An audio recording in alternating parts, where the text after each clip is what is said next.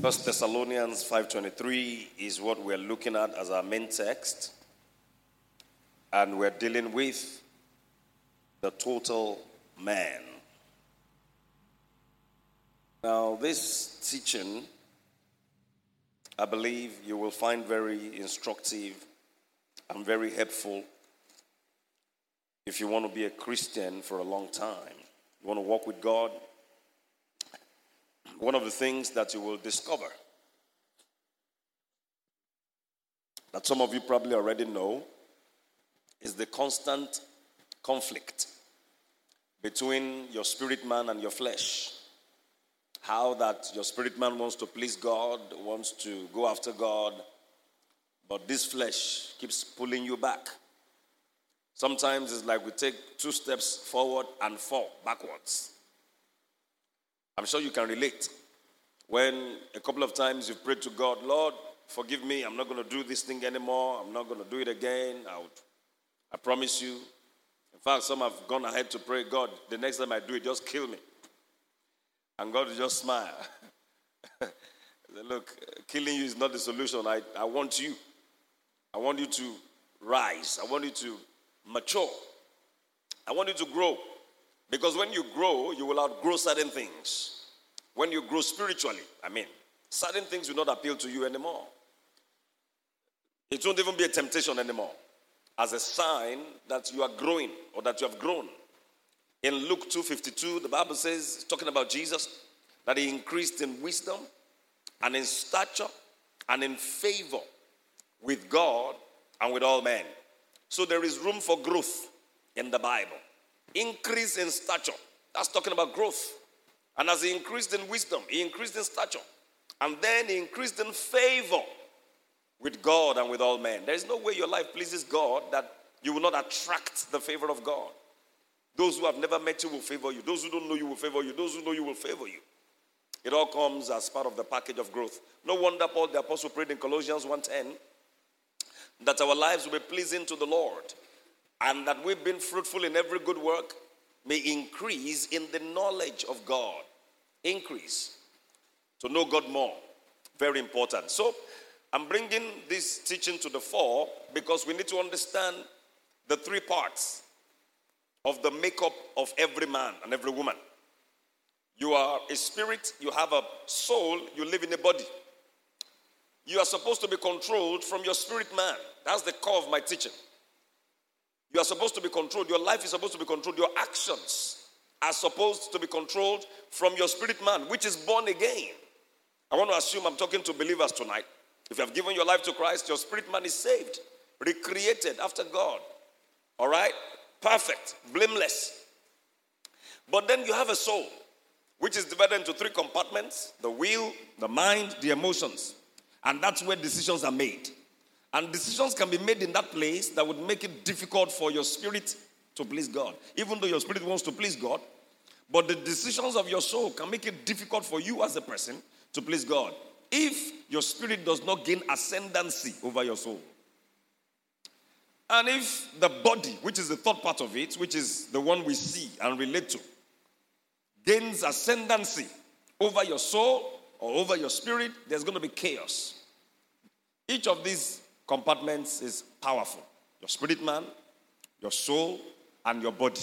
So there is a tussle almost every time, 24/7.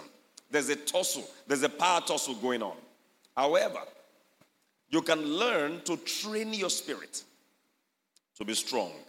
When your spirit is well trained to be strong and to take charge of your life, I tell you, you will put your soul in check and your body in check. The body can be tamed. The body is very unruly. It's the most unruly of the 3 of them. The body is very idiotic. The body is animalistic in nature. It wants to do anything without being tamed. That's why you wonder the kind of posts that some people put online. People take their own nude pictures or videos and post online. Sometimes they leak it themselves. Why? Because they want to be popular. Now, does that make sense? This is your body. This is what we call private parts. Apparently, There is no privacy anymore. Or they don't understand that this is meant to be a private thing. Bathroom pictures, bedroom pictures, putting them online. That's how animalistic the body can be. And because these people are ruled by their bodies, they don't care. You care because there is still sanity in your soul. Or probably because you are born again and there is illumination in your spirit. So you say, how can somebody do this? This doesn't make sense. Even if you're not born again, you should not do this. I tell you, a lot of people are ruled by their bodies.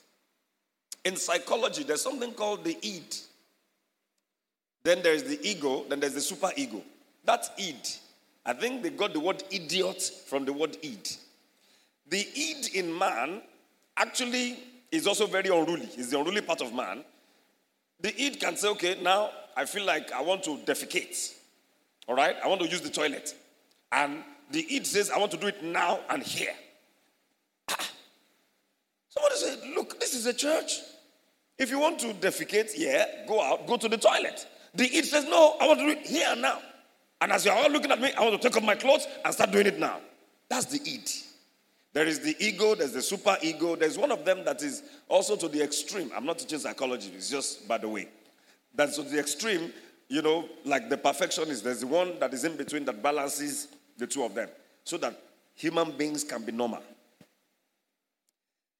People can just wake up and say, I feel like killing somebody today. I just feel like stabbing somebody. Like, I just want them to be in pain. And I want to see blood all over the place. That's the id. And that's the nature. That's the body. That's the flesh talking. It is animalistic. It's so powerful that Paul the Apostle had to say in 1 Corinthians 9:27, it says, I beat my body. I buffet my body. I beat it. And I keep it under. Why? It says so that having ministered to others, I myself will not be a castaway. It is one thing to tell others what to do. It's another for you to be doing what you are saying. There is no greater confusion in the Christendom today than people who are saying what is right but doing what is wrong. Can we look at that scripture? It said, but I keep under my body and bring it into subjection, lest that by any means, so that by any means, when I have preached to others, I myself should be a castaway. Can you give that to me in the Amplified Classic, please? Amplified Classic. Very quickly. And then I go into tonight's lesson. I want to focus tonight on how to train the spirit. This is the most important part of us. All right. But like a boxer, 1 Corinthians 9:27, Amplified Classic. But like a boxer, I buffet my body. I discipline my body. I beat my body. I keep it under. It's more like I strangle my body. He said, I handle it roughly. The day you want to fast, your flesh wants to eat. The day you are not fasting, your flesh is not asking for food. And you could go sometimes till 2 p.m. before you eat breakfast. Am I right about that? On days that you are very busy. Sometimes, even if you're a foodie, sometimes your breakfast doesn't come at the normal time. It doesn't come until maybe 1 p.m. But the day you make up your mind you want to fast, this unruly body that is not born again. And listen, your body is not born again. We were saved, your spirit man. We are being saved, your soul. We shall be saved, your body. Because we will still drop this body to take up an immortal body. This body is not born again. And that's why you cannot afford to be ruled by the dictates and the appetites of this body. This body has its own appetite. It wants food. It wants pleasure. I can't stress myself. I don't want to stress myself. Who doesn't like to just sleep and wake up and alert is coming into your phone? Who likes to go to work? You think it's easy to go to work every morning? Some of you have to get up like 6 a.m. or 5:30 to do your devotion and then get to the bathroom and then, hurry up and then rush down to the car park or get into your car, drive to your work, and you must be at work at 8 o'clock and you are there till 5 and then you're rushing again to church and then at the end of the month they give you some token. Who doesn't like to just chill, just chillax on your bed and by 9 a.m., 1 million enters, boom, that's the alert for today, 1 M, every day 1 M. Even if it's 200K every day, it's still something. We can manage it, Abi. Am I speaking your mind? No. Who doesn't like that? I mean, and all you have to just say, all you have to do is just get up, and the only work you do is brush your teeth. And then manage to get into the bathroom so that your body's not smelling. Take a shower. Breakfast is ready. Hallelujah. I mean, there's somebody waiting on you already. Eat your breakfast. And they would have taken your order from the previous night. They know what you're eating tomorrow morning. And then you get on the internet and just check pictures and videos. Idiots. Look at this one. All right. And then at 12 noon, you know alert is coming in. 200K. Pum, pum, pum, pum. You check. All right. That's the one for today. Hallelujah. Amen. Yeah, so you chill again, you watch movies, and then if you have time, read your Bible. If you have time, you pray. If you have time. The body likes that. Even when you want to pray, self is a struggle. That's when the body says, I want to sleep. Oh. How many of you have ever struggled with sleep in the place of prayer? Let me say the honest people in this church. Okay? Because if you say you have never struggled sleeping while praying, then I don't know what kind of prayer. Maybe you are very... Well, I mean, well, for me, it's no longer a struggle, but it used to be a struggle. It's no longer a struggle because I changed my strategy of praying. I don't do silent prayers anymore. Unless in a place where I'm not allowed to speak out. Like I'm on an aircraft or I'm in a public vehicle, which has not, well, happens time and again. And you don't want to cause a scene. So I can pray underneath my breath. But when I say I want to pray, I want to pray. Because when I want to eat, I don't engage in conversations. I don't talk while I'm eating. When I'm eating, I'm eating. You're talking to me, you're wasting your time. Even my wife knows that. So, I mean, you're talking to me, you want to get a response? It's when I'm done eating this food. This food is very important right now. When I'm reading my Bible and I'm studying, I'm not on the phone at the same time chatting. I'm feeding my spirit man. You cannot distract me at that time. When I'm praying, I'm praying. I'm not doing two things. I'm not multitasking with these things. That's the kind of seriousness it requires. You see, if you allow your body to rule you, you will not, it will be tough. You won't be disciplined because the body naturally is not disciplined. It's unruly. Very unruly. As we're in this place now and there's maybe some kind of uproar in your gastrointestinal cavity, in your stomach, and you feel like farting, F-A-R-T-I-N-G. Your body says, you can do it anywhere. It's an open space. Air will come and blow the thing away. But as a decent person, you feel, look, let me get up, go to the toilet. Am I right about that? But do you know that in public vehicles, there are people who do that? Somebody can even do that on the plane. On the plane. The plane is airtight. If you release gas, it will affect so many people. It will inconvenience them. You will enjoy it, oh.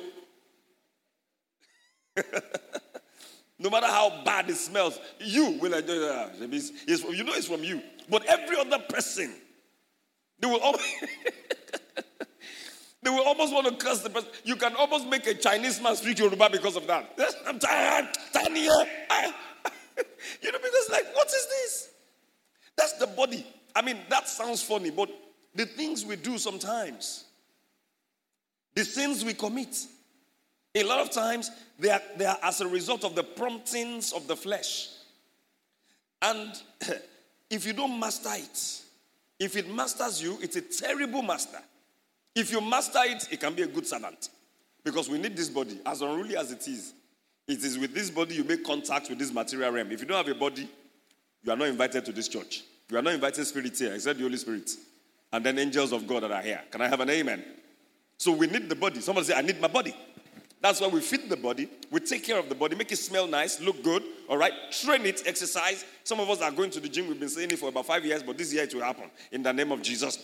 All right, so all of that, you're protecting the body, you are keeping the body, you are preserving the body, you are nourishing the body, but don't do all of that at the expense of your spirit man. Your body can be so strong. If it gains ascendancy over your soul, that's trouble. That's why people do certain things and they say, and he's a pastor. Oh my God. That's sad. And that will damage, so many people because they probably look up to that person. The world has expectations of us. Even God has expectations of us.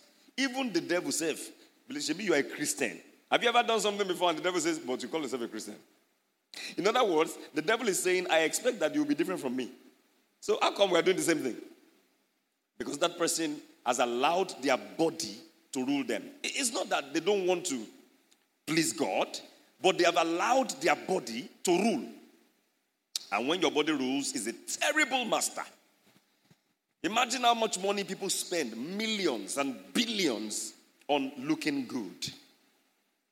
I mean, we all like designers' clothes. Nobody wants to wear rubbish. Women spend a whole lot of money. When a woman stands like this, a proper woman, she's expensive. That's why you don't make a woman cry, because each tear that drops is expensive. The Mary Kay that it washes, the concealer, the foundation, the facial scrub. So one tear like this of a woman can be worth 20K. A man, nothing, zero. But one tear drop, because everything it washes is expensive. Women spend a whole lot of money on looking good and time. The time it takes to go and braid their hair or to do makeup and all of that. We don't care. We just have our powder cake. As a man, if you put powder, are you normal?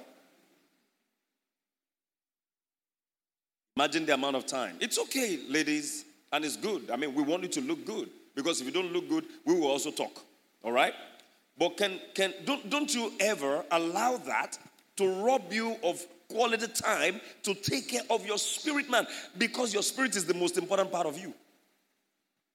So Paul said, I buffet my body, I handle it roughly, I discipline it by hardships. One of the hardships of the flesh with which you can discipline the flesh is to fast. When you fast, your flesh is humble. Usually when you're hungry because you're fasting and somebody abuses you, somebody insults you, you don't have time to respond. You just say, God bless you, you walk away because you know you're fasting.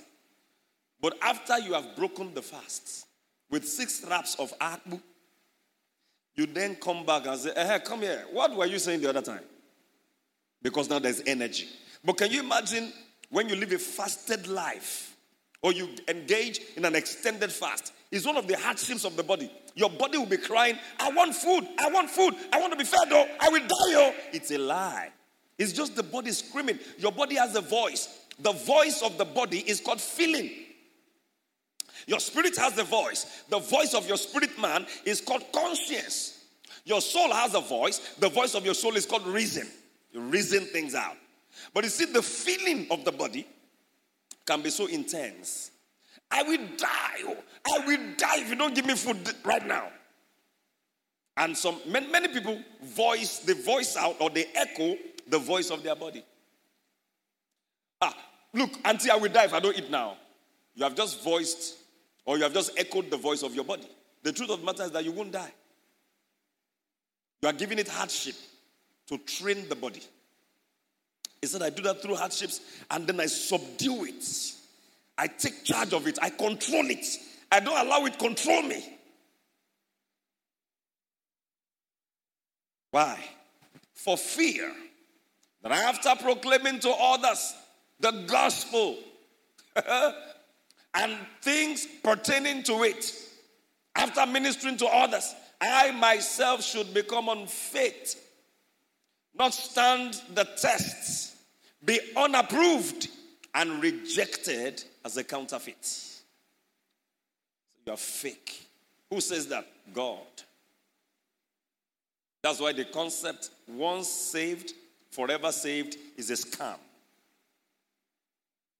If you are saved, then bring forth fruit worthy of repentance. Even the society has expectations of people that are so-called Christians. In your office, they know you pray. They know you go to church. They know you read the Bible. So there are certain things they do. They don't expect you to join them. The day you join them, say, now wow, Mother Jesus. So this thing, it doesn't affect somebody's salvation. Say, what do you mean, get out, Joe? Get out of here. They have expectations.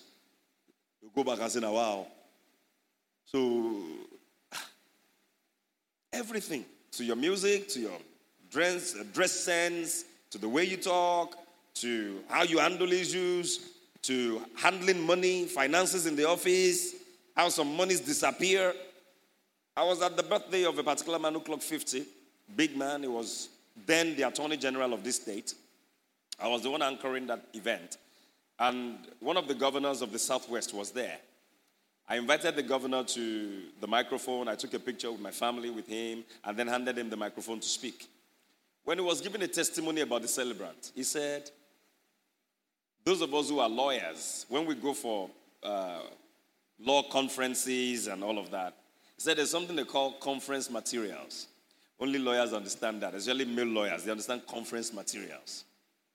You think it's the papers and all the... No. Conference materials are babes. He said, but this man,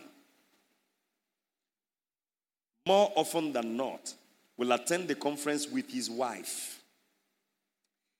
He said if he doesn't come with his wife, you can be sure that nobody is warming his bed after the conference in the night. He's alone in his room. You can be sure. He said, we are men of the world, but he is a man of God. And indeed, is a true man of God. What a testimony. In the open. This event was streamed live. People overseas were watching.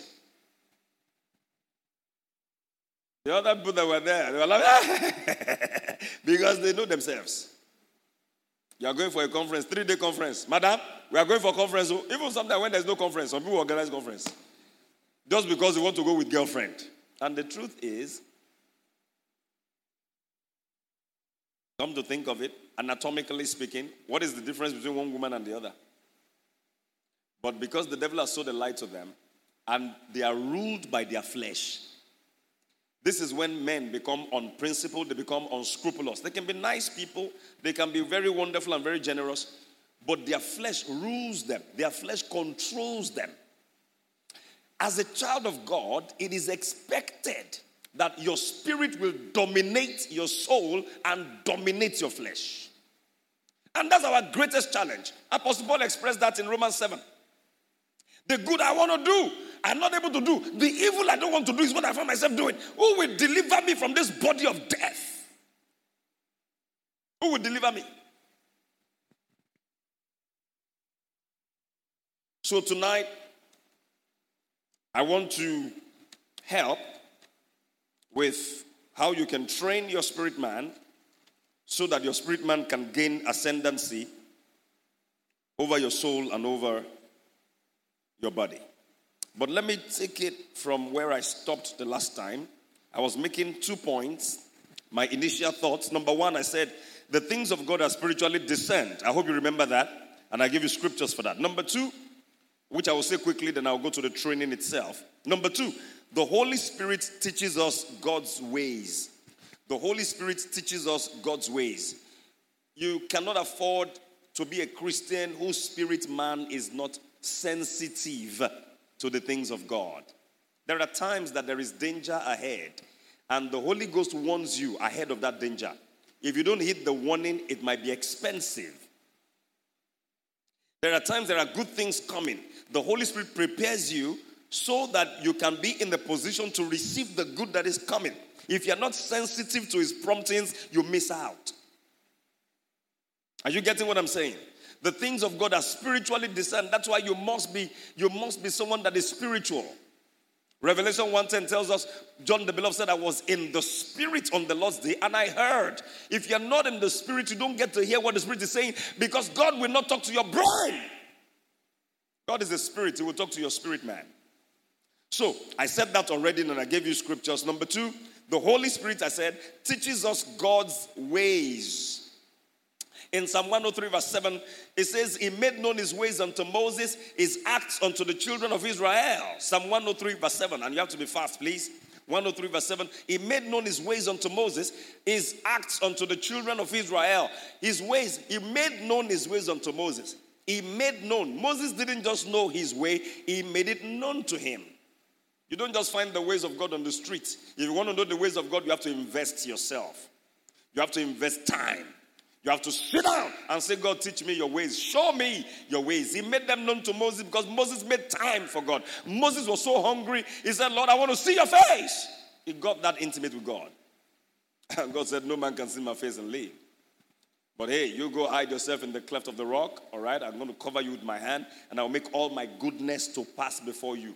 So Moses saw the backside of God, and that was when he started writing Genesis. In the beginning, God created the heavens and the earth. He saw where God was coming from. Moses wrote the book of Genesis because it developed intimacy so much with God. You can know God. God can be known. He wants us to know him. Daniel 11:32 says, but the people that do know their God, they shall be strong and do exploit. So it depends on you. It's your choice. Do you want to know him or you don't care about knowing him? Don't blame anybody for knowing God more than you. Don't blame anybody for walking in the supernatural more than you do. It's about our choices. It's about our investment. It's about our priorities. It's about how much time you can invest. In Mark chapter 4, Jesus gave a parable. He said, to him that has, more will be given. To him that has not, even the little he has will be taken from him. What does that mean? The little revelation that you have will soon be taken from you. Because you don't have time. We must make quality time to spend with God, to know God. Lord, I want to know you. I'm not asking for bread and butter. I just want to know you. There are times you go on a fast, you say, Lord, I just want to know you. And I tell you, he will reveal himself. He likes it when you are hungry. Before you got born again, God was chasing after you. I tell you, the game changed the day you got born again. When you got born again, God said, hey, you got to start chasing after me now. So those of us that are born again, we have to chase after God now. When we're not born again, he was chasing after us. Psalm 63, verses 1 and 2, David said, my God, thou art my God, early will I seek thee. My soul thirsted for thee, my flesh longed for thee, in a dry and thirsty land where no water is, to see thy power and thy glory, as I've seen you in the sanctuary. I'm running after you now. In Psalm 42 and verse 1, it says, as the heart panteth after the water brooks, so panteth my soul after the living God. When will I come and appear before you, O God? When will I come and appear? We must seek him. When we seek him early, we will find him. He's not a God that hides himself from those who seek him. But he will not be known on the street if you don't make time to know him. He won't throw himself on your laps. Just sleeping, waking up, watching African Magic and Netflix and all of those things. You'll be full of garbage. Take you away from the knowledge of God. And it is the knowledge of God that will help you in the day of trouble. It is those who know their God that will be strong. And then do exploits. How about those who don't know their God? One, they will be weak. Two, they will be rubbished because there will be no exploit for you to do. And life is frustrating if there are no exploits in your life. Nothing exciting. There is no testimony. What a life. January to December, no testimony in your life. You are just hearing the testimonies of other people. Christianity will not be exciting. Are you with me, church? Let's move quickly. I said the Holy Spirit teaches us God's ways. Isaiah, write down the scriptures. Isaiah 55, 6 to 9. Can we look at that very quickly? Isaiah 55, 6 to 9. Isaiah 55, 6 to 9. Please, media, don't make me read my Bible. Thank you. Seek ye the Lord while he may be found. Call ye upon him while he is near. Seek him. You are to seek him. You are to do the seeking while he may be found. You are born again. You are a child of God. Now seek him. Next verse. Let the wicked forsake his way and the unrighteous man his thoughts. And let him return unto the Lord, and he will have mercy upon him, and to our God, for he will abundantly pardon. Even if you think you have strayed away from church, away from God, when you return to God, he will take you up. That's the beautiful thing about our God. Next verse. For my thoughts are not your thoughts. So you need to come back and take up my thoughts. You need to drop your own earthly carnal thoughts and take up my own thoughts, because my thoughts are not your thoughts. And my ways are not your ways, saith the Lord. Yeah, next verse. For as the heavens are higher than the earth, so are my ways higher than your ways, and my thoughts than your thoughts. But guess what? By the help of the Holy Spirit, you can begin to know the thoughts of God, because now you have the mind of Christ. Can I have an amen to God? John 14:26, Jesus made a very profound statement. John 14:26, and then we'll go to John 16:13 about the Holy Spirit. John 14:26, he said, but the Comforter, the Paracletos, which is the Holy Ghost, whom the Father will send in my name, he shall teach you. The Holy Ghost teaches us. He's a teacher. You sit down as a student, he will teach you. He shall teach you, he shall teach you, he shall teach you how many things? The Bible says all things. Not only spiritual things. The Holy Ghost can teach you law. He can teach you accounting. He can teach you medicine and surgery. He can teach you, you're a student or you're a professional in this field. He can teach you how to win a case. How to record a landslide victory that your enemies will open their mouth. Where did we miss it? He said, I will give you a mouth and a wisdom that your adversaries can neither resist nor gainsay. He can teach you how to win that debate competition. He can teach you how to write an essay that will win a scholarship worth some thousands of dollars. He can teach you. He can teach you how to do your job. He can teach you tailoring. He can teach you. He can teach you styles. And bring all things to your remembrance, whatsoever I have said unto you. Let's look at John 16:13. John 16:13, quickly. John 16:13. I hope you are writing down the scriptures for you to look at them when you get home. But the Comforter, which is the Holy Ghost whom the Father will send, John 16:13. Albeit, when he, the Spirit of truth, is come, it will guide you into how much of truth? How much of truth? All. All is all. Every truth. Everything that is called truth, it will guide you into it. For he shall not speak of himself, but whatsoever he shall hear, that shall he speak. So the Holy Ghost speaks. Amen? Amen? And he will show you things to come. So, he doesn't just tell you things, he also shows you things. How then? Okay, 1 John 2:20 and then verse 27. Quickly, then I'll go to the 4 steps to training your spirit man. 1 John 2:20 and 27. 1 John chapter 2 verse 20. But you have an unction from the Holy Ghost, and you know how many things? Because you have the mind of Christ. You have the Holy Spirit. He knows all things, and he can teach you all things. So you have the potential to know all things. Lord, what's your wisdom for this situation? How do I get out of it?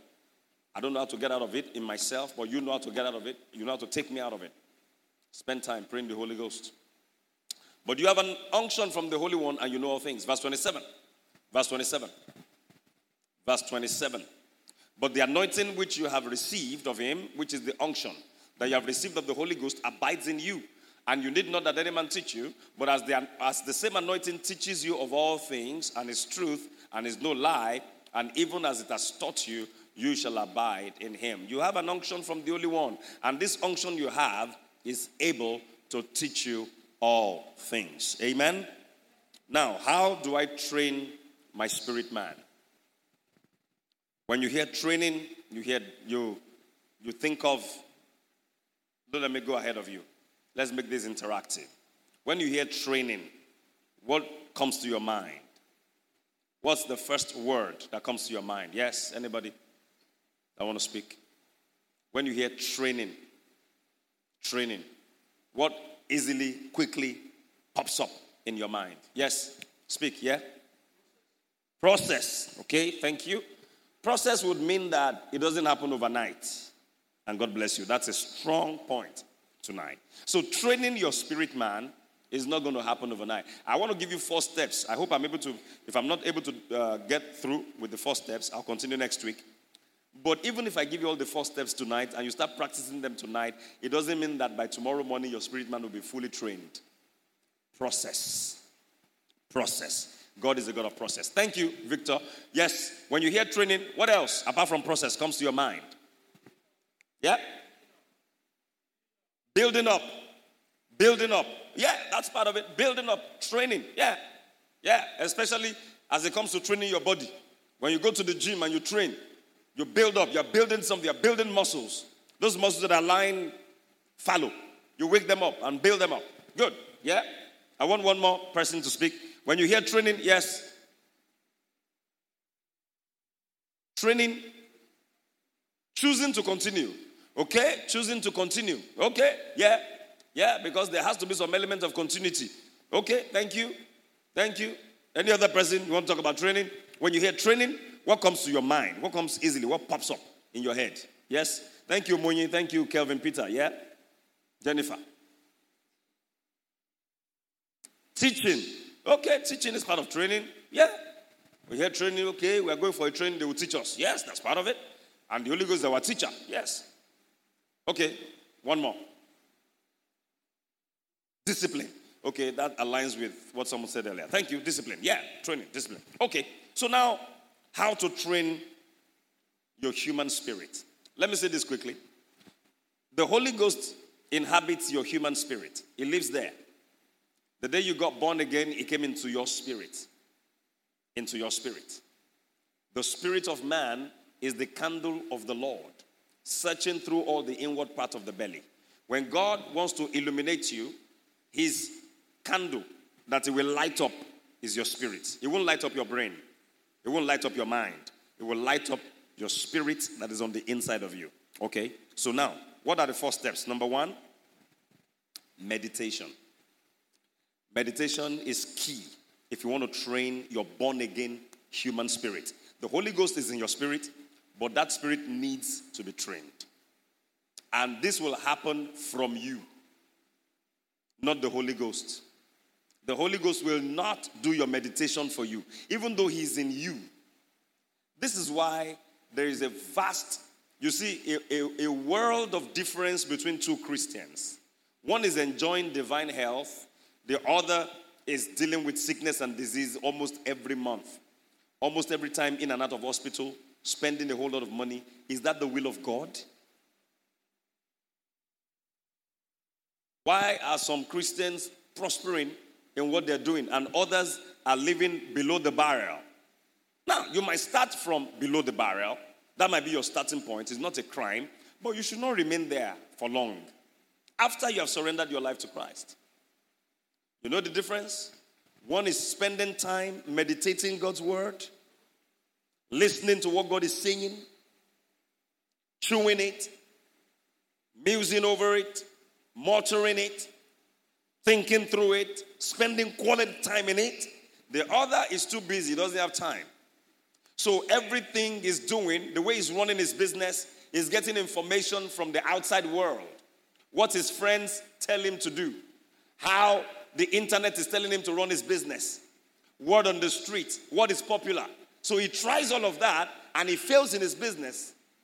But this other person is spending time with the Holy Ghost, spending time in the Word, and allowing himself to listen to what the Holy Ghost is saying, and is running his business that way, and is flourishing. Because he leadeth me in the path of righteousness for his name's sake. He leadeth me beside the still waters. He restoreth my soul. The process of meditation takes you through that. The Lord is my shepherd. The reason why I shall not want is because the Lord is the one leading me. How does he lead me? From his word. I spend time in his word. I discover his promises. I believe them. I sit down with them. I internalize them. I think through them. One of the words for meditation in Hebrew is Hagah. H-A-G-A-H. In the Greek is meletao, but they mean almost the same thing. Now for Hagah, it's like when a lion catches a prey and tears that prey and couches upon the prey, such that nobody can take that prey, that animal, from the lion. And then he begins to now dip his teeth and everything into the bones, into the marrow, into the flesh of that animal, and is enjoying the fruit of his labor. It's like when you go to UI, there's a place opposite UI, well, maybe adjacent, they call it Preboy's World. There's a guy there by the main gate of Preboy's that sells suya in the night, Alibaba. I think some people have patronized him here. That guy's suya is like maybe number 1 or number 2 in Ibadan. I've been able to sample some suyas. That guy's suya is, my children like it. I like it. I mean, just mere thinking about it, sometimes I drive all the way from my house to that place. Okay, some people can bear me witness. You see, when I take that suya home, we Hagah that suya. We bite into it. We really, sometimes I overbuy. Because, you know, when your appetite says, man, I want this thing, and then you buy like 5K. Well, not now, because 5K won't even make much sense now. I mean, in the days when 3K suya should do for a family, and then you now buy 5K, that's excess. We don't waste it. We put the remaining in the freezer for the day of reckoning. Are you getting what I'm saying? But at the moment that we're enjoying that thing, we are really enjoying it. My son and myself, we like what they call, there's this part of the chicken called gizzard. So I buy gizzard, then I buy chicken. So there's plenty chicken, there's plenty gizzard, there's tomato, there's lettuce, cabbage, onions, Are you feeling me tonight? You see, when we sit down and eat that thing, I don't take phone calls at that moment. I don't. Because if I get up from that suya, apart from the fact that my son may choose to outsmart me and he can be very fast, and the other people can also be very fast, apart from that, if I walk away to receive a phone call, by the time I'm coming back, something has happened to my appetite. I don't know if you're like me. That's me. That's the way I enjoy food. So when I'm eating, please don't take me away from my meal. Because the truth is, no matter how delicious it is, by the time I walk around the house or go somewhere to attend to something and then come back, my appetite would have gone down. So now that I have the appetite, let me finish this thing, this business. That is how to meditate on God's word. Don't let anything take you away from it. Because your life depends on it. In the place of meditation. Now, what does it mean to meditate? It means to muse. It means to mutter. It doesn't just mean to form mental pictures. What we can easily identify with in terms of the definition of meditation is the fact that we stay somewhere, we stay in the word, and we're looking at it, and we fix our gaze on it. We're not reading, maybe a particular verse speaks to you, and then you're not reading any other verse, you stay there, you're just looking at it and then forming mental pictures. That is part of meditation, but it's not all that there is to meditation. Having stayed there, let's say, for example, you just read Psalm 23, verse 1. The Lord is my shepherd, I shall not want. This is a very dark moment in our nation and all over the world. Many people want, many people lack. I mean, people that work hard and they can't feed their families. But here is the word of God. It says, the Lord is my shepherd, I shall not want. Am I not a child of God? So why am I wanting? If there's anything like that in English. So you stay there. Someone says, stay there. You look. The Lord is my shepherd. The Lord. Yad He Vav He. Is, not was. So even right now. And I'm broke. My shepherd. What's the job of the shepherd? He leads the sheep to where the pasture is green. He ensures that they are well fed, they're taken care of, they're protected. He has a rod and staff. When animals are coming, wild animals want to come against the animals, it is not the sheep that protect themselves. In fact, the sheep don't bite. They just eat grass. They don't tear skin. So they can't fight. But the shepherd is there. And Jesus said in John 10:10, he said, the thief cometh not but for to steal, to kill, and to destroy. But I am come that you might have life and have it more abundantly. In verse 11, he said, I am the good shepherd. As the good shepherd, you will rise up for my protection. As the good shepherd, you will lead me to where the grass is green. You know where it is. I don't know. The cow in Sabo cannot tell the man leading him, no, I'm not going towards Oketunu. I'm going towards Elele. That's where the grass is green. No, the cow doesn't know Elele. But the leader, the cat pad, or cattle pad, or cow pad, or shepherd, knows where the grass is green. Are you leading the Lord, or the Lord is leading you? But one thing that I know for sure is that the Lord will not allow himself to be led by you.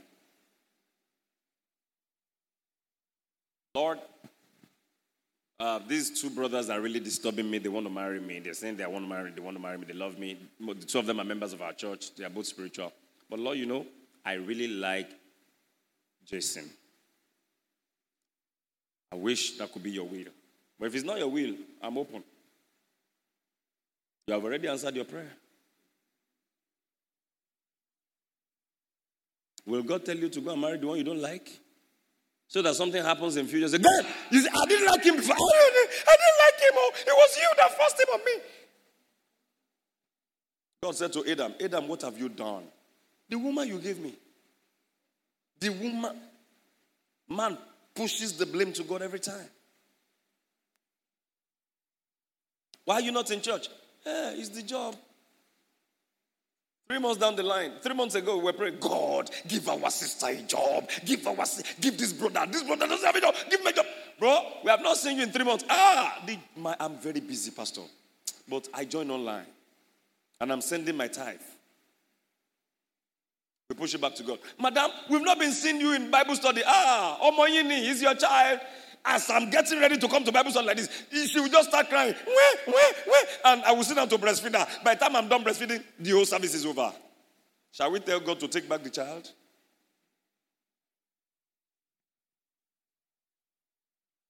Meditation.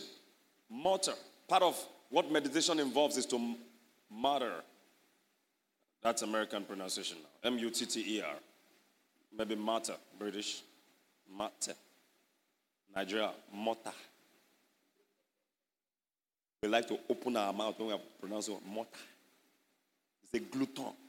The man is a glutton. He eats anyhow, he's a glutton. No, it's glutton. It's glutton. It's not a glutton. So, take that word, the Lord is my shepherd, that phrase, the Lord is my shepherd. Now you are beginning to understand it.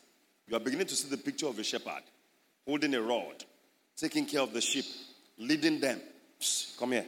And Jesus said, my sheep hear my voice. Stay here. You stay. They need water. The shepherd leads them to where they are going to go for watering.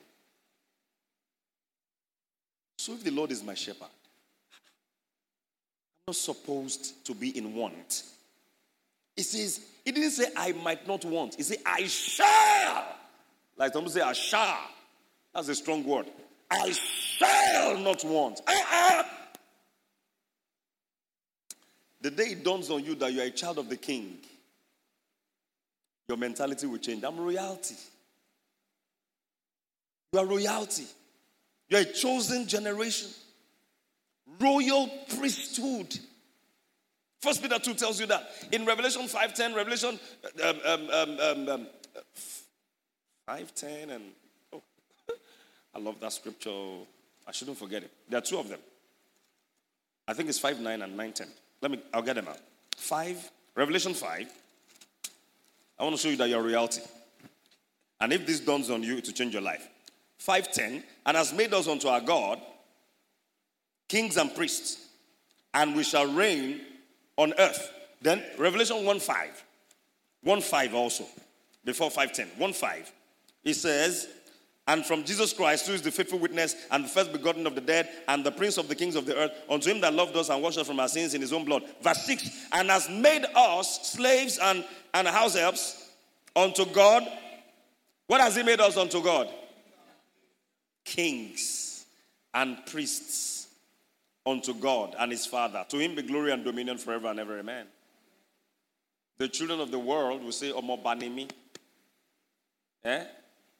Omobanimi. People in the world. People in the church.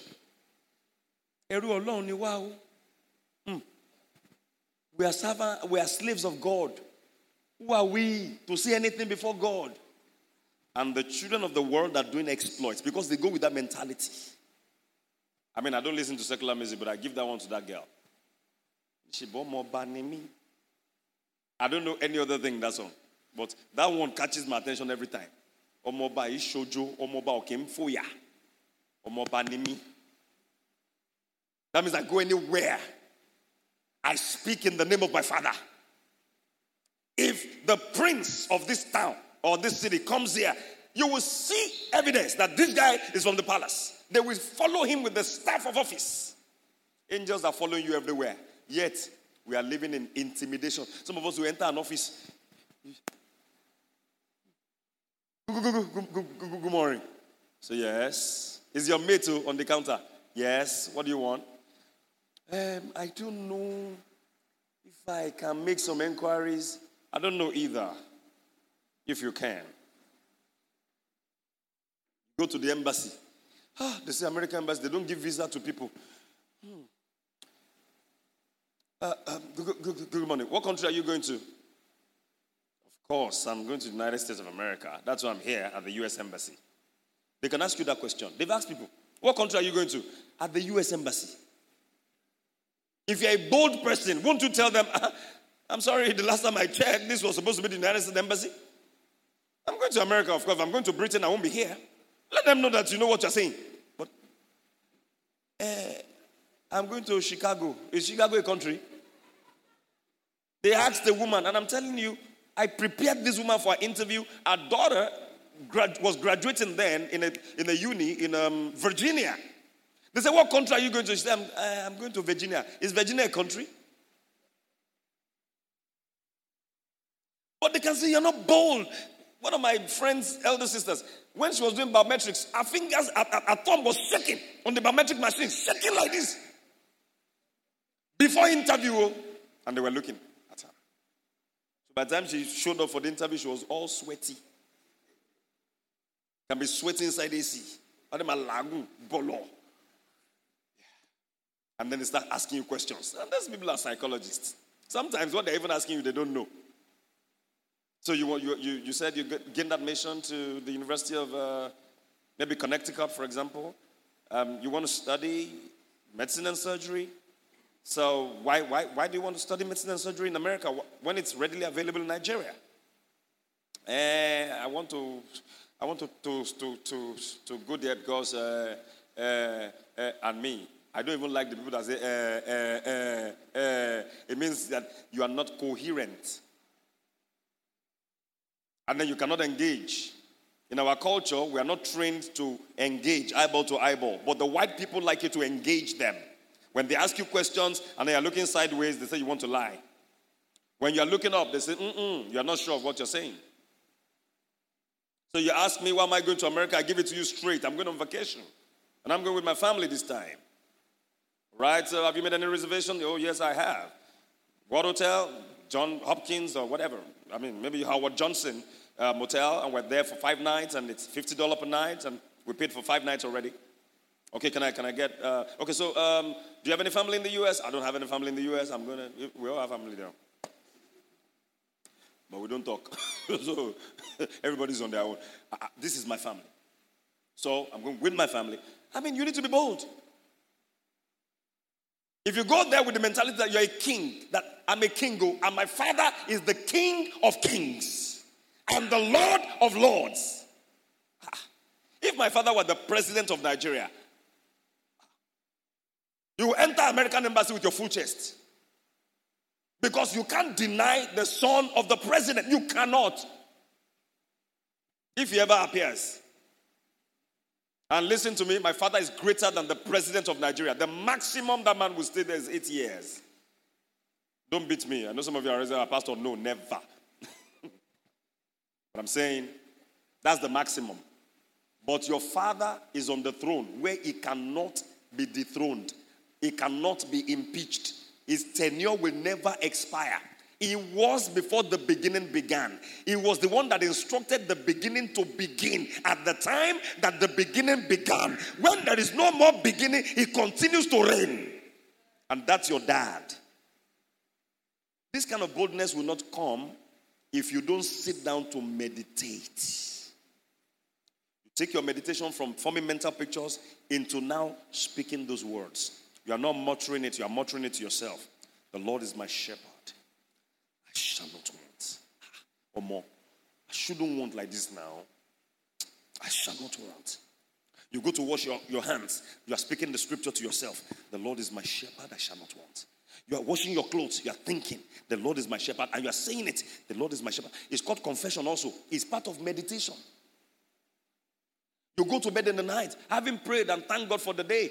The last scripture on your mind is, the Lord is my shepherd. I shall not want. You see, that process is helping to train your spirit. Your spirit is going to gym. When last did you show up at the gym? When last did you meditate? And let me tell you, meditation will take time. If you only dedicate 10 minutes to meditation, you will be entitled to 10 minutes revelation. And if that can carry you for the rest of your life, so be it. You need to make time.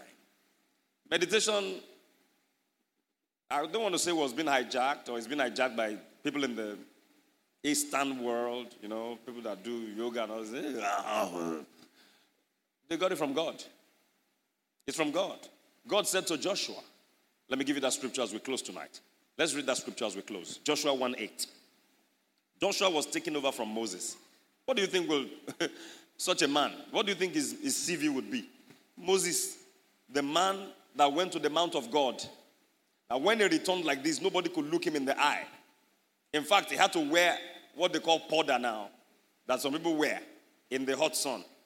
Moses had to wear something to cover his face because even the color of his hair changed, turned to gold. His face was shining. They couldn't look at Moses, Baba, because he was radiating the glory of God. Moses performed miracles. God told him, speak to the rock, but out of anger, out of frustration, because the people frustrated him, he hit the rock, but water still came out. Wrong method, but he still got the right result. No other person did. He led them through the wilderness. Manna came. When they complained, chicken came. How do you take over from such a leader? It's easy for you to take over from a leader who has failed. A failure. You just study what made him fail. In Nigeria, we hardly study. Failure is being repeated. That's the problem. Because we don't study. We never study. We talk. We talk too much. We make empty promises. We talk. We are good at talking. When you study a failure, you don't repeat the failure, you become successful. But how do you take over from someone who is a success? Because people will measure you by that yardstick. That person becomes your yardstick. It's like when your dad is a professor. You now have a first degree in the family. You say, what's wrong with you? You can't come and say, no, dad, my life is just busy. Beleo, your life is busy with first degree. What should the professor say? But if your daddy didn't go to school, you can come back home and say, Dad, man, I want lecturers here. Say, I've never seen a lecturer in my life before. I only know teachers. No, Daddy, we don't deal with teachers in the university. We deal with lecturers. How do you take over from Moses? Have you seen God face to face? God testified concerning Moses.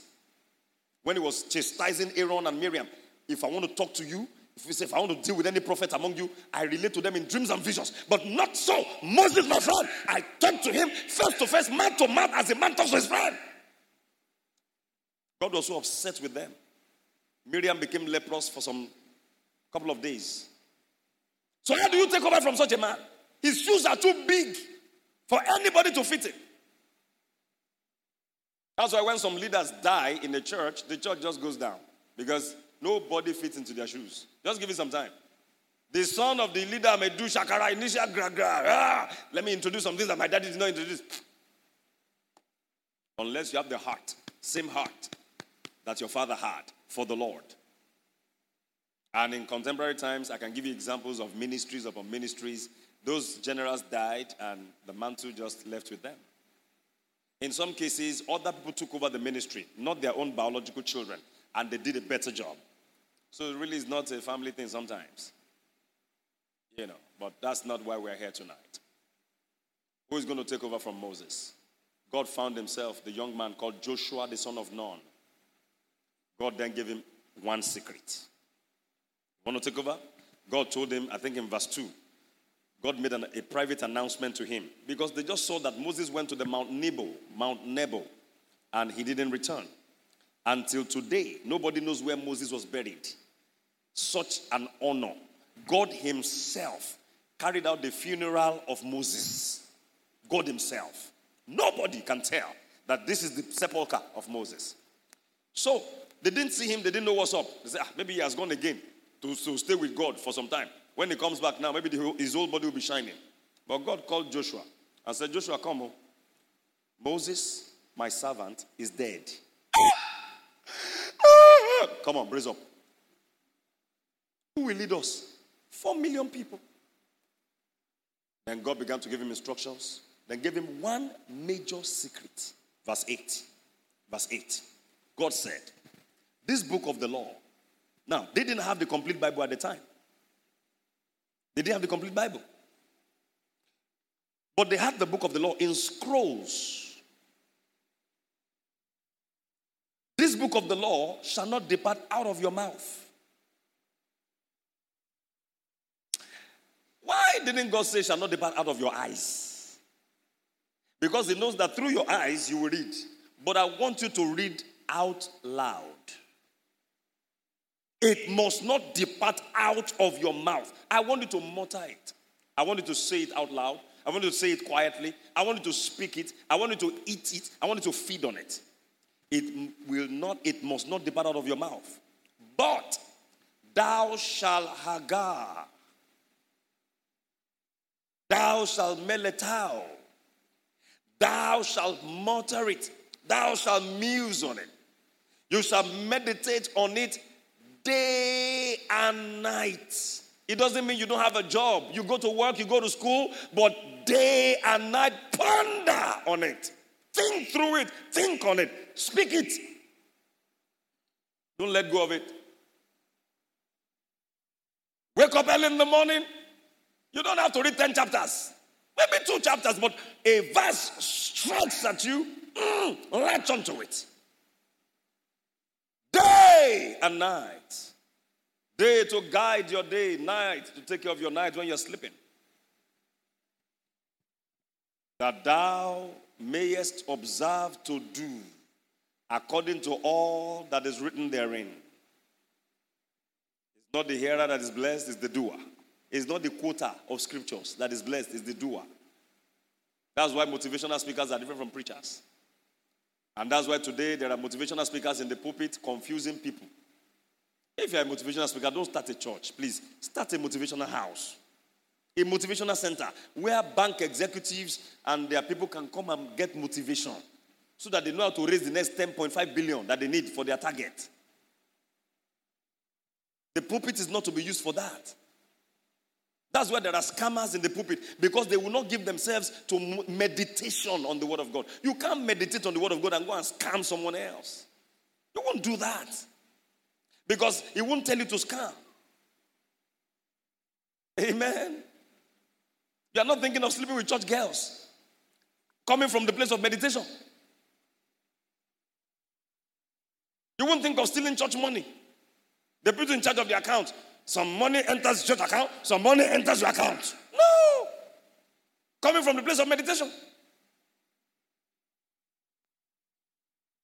But then thou, God puts a lot of power in you there.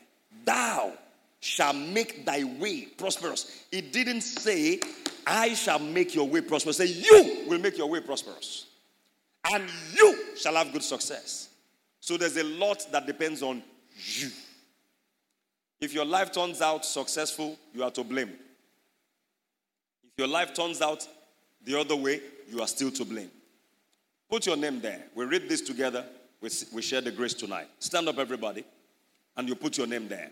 This book of the law, 1, 2, let us go.